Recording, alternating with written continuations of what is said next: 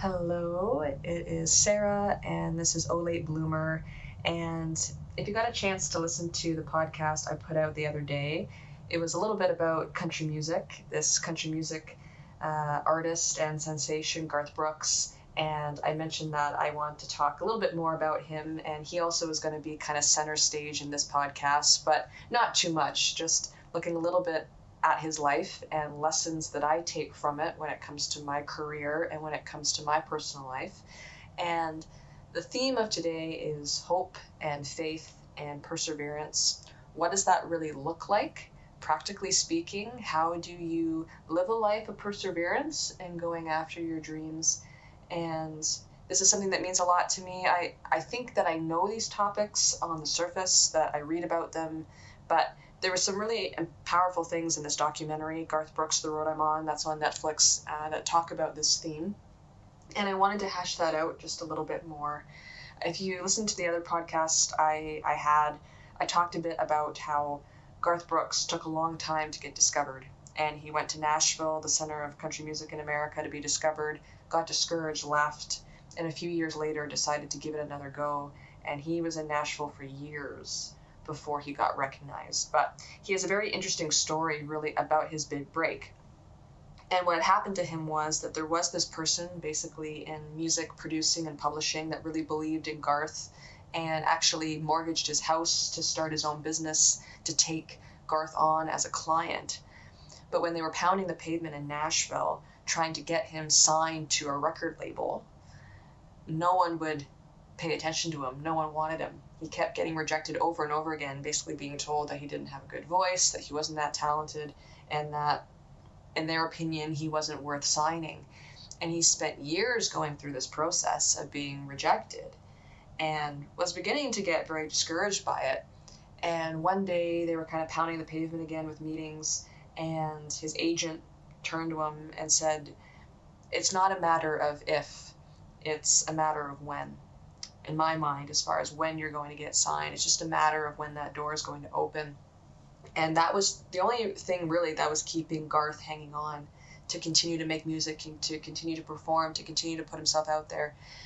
And there finally was one night where he was playing at basically a country music bar, cafe that was a little bit of a showcase. And that's what goes on in Nashville. There's just hundreds, if not thousands, of musicians that are constantly showcasing and trying to get discovered, and very few get discovered. And on this night, Garth was up 7th. And there was a bunch of record producers, people from different labels that were in the room, but they were really there to see the number 1 and the number 2 musician that were on the list. And it just so happens that night that the musician in second place that was supposed to go up second, he didn't show up. He was a no-show. And they were hoping he was going to show up, and it literally was about his turn to go up in the set list, and he still wasn't there. And someone coordinating the event turned to Garth and said, "This guy didn't show up. Can you go in second place?" And Garth did.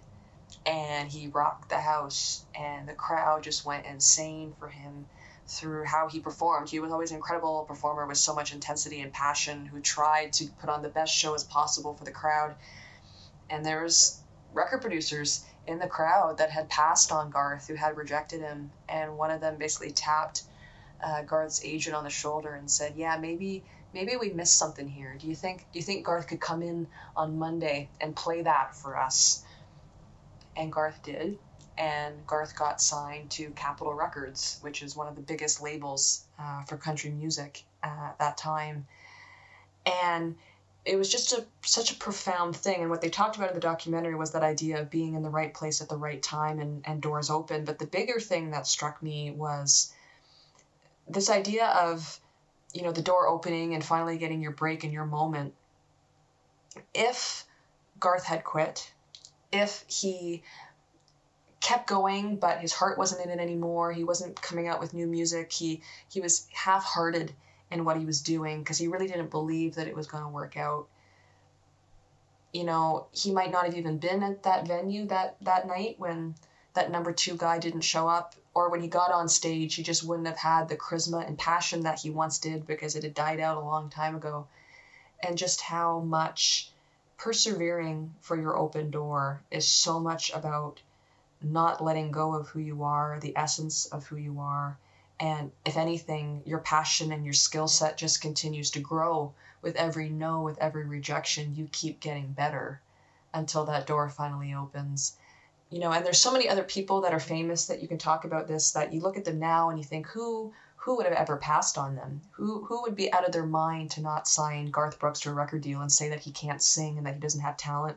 But you can think of so many different people in so many different industries or areas of entertainment. Like, it's really famous that Tom Brady, he went 6th round in the NFL. You think people don't look on that now and think how stupid that was? People that passed on him, and that's been wildly talked about and reported on. But you think of so many different examples of people that were told that they couldn't sing, that they didn't have what it takes, and they're some of the most successful people in their industry, and just how profound that is. And that's one message in and of itself. But the big thing that stuck with me is, okay, yes, it takes perseverance. It takes the ability to be rejected over and over again, to get drafted 6th round and still go on. Yes, that's important, but how do you really do that? Like, what does that look like on a daily basis? Because I don't know about you, but every time I'm told no, every time the door slams in my face, every time I knock on the door and it doesn't even budge, it sounds like there's no one even on the other side. Every time I get rejected or I feel rejected, not only does it hurt, I internalize it. Every single time I'm told no, I doubt myself and I doubt my dream.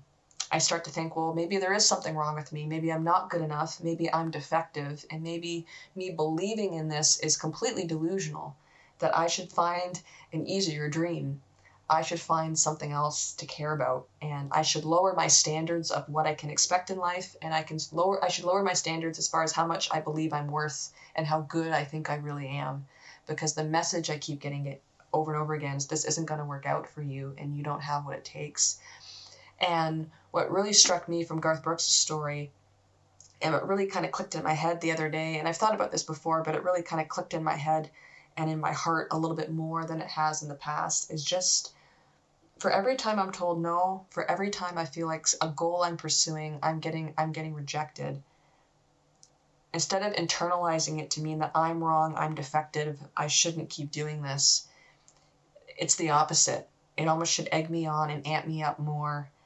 It reinforces that the dream is that much more special, that much more important, because it's so hard to come by. And every time that someone tells me no, it's egging me on to just become a better version of myself, to sharpen my skills more. It's a lot of what Michael Jordan talks about in the Last Dance documentary, if anyone watched that as well, of, basically any time that someone challenged him or told him no or said that he couldn't do it, it just egged him on to prove those people wrong. And there's a little bit of maybe spite in that, but just knowing that every time I get knocked down, instead of internalizing the message to think, well, this clearly isn't for me and I'm not good enough, flipping the script and actually saying to myself, this means that I'm worth infinitely more, and that this dream, it's almost like I'm even more on track. Every time I get rejected, it's telling me that I got to keep going even more. And that was just something that really kind of switched on with me. And, self-talk is so key. And it's always been an area of my life that I struggle with, that when things don't go quite my way and, I'm told no, I feel rejected, things don't work out, that, I'm very hard on myself and very critical on myself, and I feel not good enough. And really, when you realize that you're someone maybe who has those tendencies, you begin to realize that your biggest enemy, your biggest roadblock is yourself. And I know all this stuff is so simple. It's mental health, it's positive self-esteem, it's self-talk, it's cognitive behavioral therapy, it's all those kinds of things. But just having a visual example of a performer, of a musician, who every time that the door was slammed shut, it made him work that much more harder.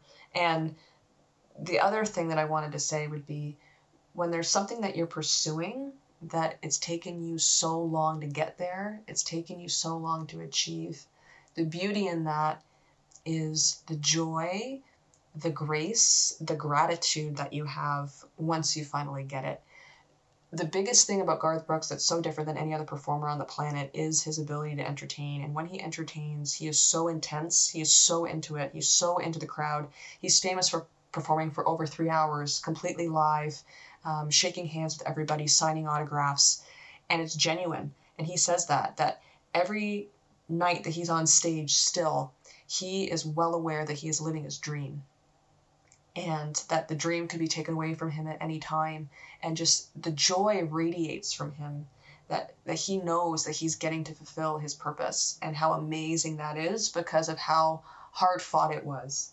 And when I think about that in my life of, maybe I feel like I am struggling to find my way in my career, to find the right type of job for me, the right type of employer. Maybe I'm really struggling to find my way, to find those relationships and connections that I really want to have, that build me up, that see me for who I am, that I can be myself with.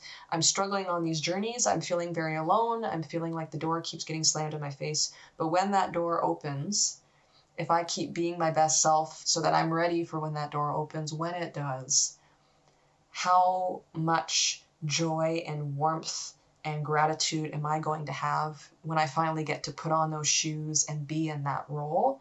How much more am I going to be able to make an impact in people's lives and make an impact in the work that I do? Because I'm going to have so much energy that I'm channeling into it, because I know how long I've waited for this moment and for this opportunity. And is it not true that those things in life that are hard to come by, that you wait so long for, in a certain way, it kind of makes sense that they're hard to come by because they are so important and so rare and so special, and then you treat them so much better than if they came easy. If that job just came easy, or that dream employer was the first one that you worked for, the first one that you interviewed for, or those close circle of friends, or your partner is someone that you met very easily and very quickly in life, I do find sometimes we tend to overlook those jobs or overlook those people. We all have a tendency to take those things for granted in life that come easy. And I think we can all think of people in our lives that we've met and we don't understand maybe why they treat their spouse that way, or why they don't think they're lucky to have the amount of money they do in their bank account, or to have the job that they do. And we kind of shake our heads at those people. But maybe it's because that was something that came a little easy to them, that they didn't work as hard to have. And so they don't have that same experience that we do, or we say that to ourselves. I'd do anything to be a mom. I'd do anything to have your baby. I'd do anything to have your job. I'd do anything to have your life. We say those things to people because in those areas of life where we've struggled, where it hasn't come easy. And just taking that step back to maybe realize that those areas of your life that have not come easy, instead of viewing them as a curse, viewing that as a blessing, and knowing that one day when that thing is yours, that you are going to handle it with care and you're going to handle it with joy. And so that concludes this episode, talking about hope and faith and perseverance, of internalizing those messages of rejection differently, where we use it as fuel to keep going. And we can perhaps see the long game, where we can see the finish line, where we know that when we do cross it, it's a matter of when, not if, we cross that finish line, that there's going to be a level of joy and gratitude that we display that's going to be so different than other people, and is really going to have a positive impact on this world. And so thank you for tuning in, and I hope you come back to Oh Late Bloomer for the next episode.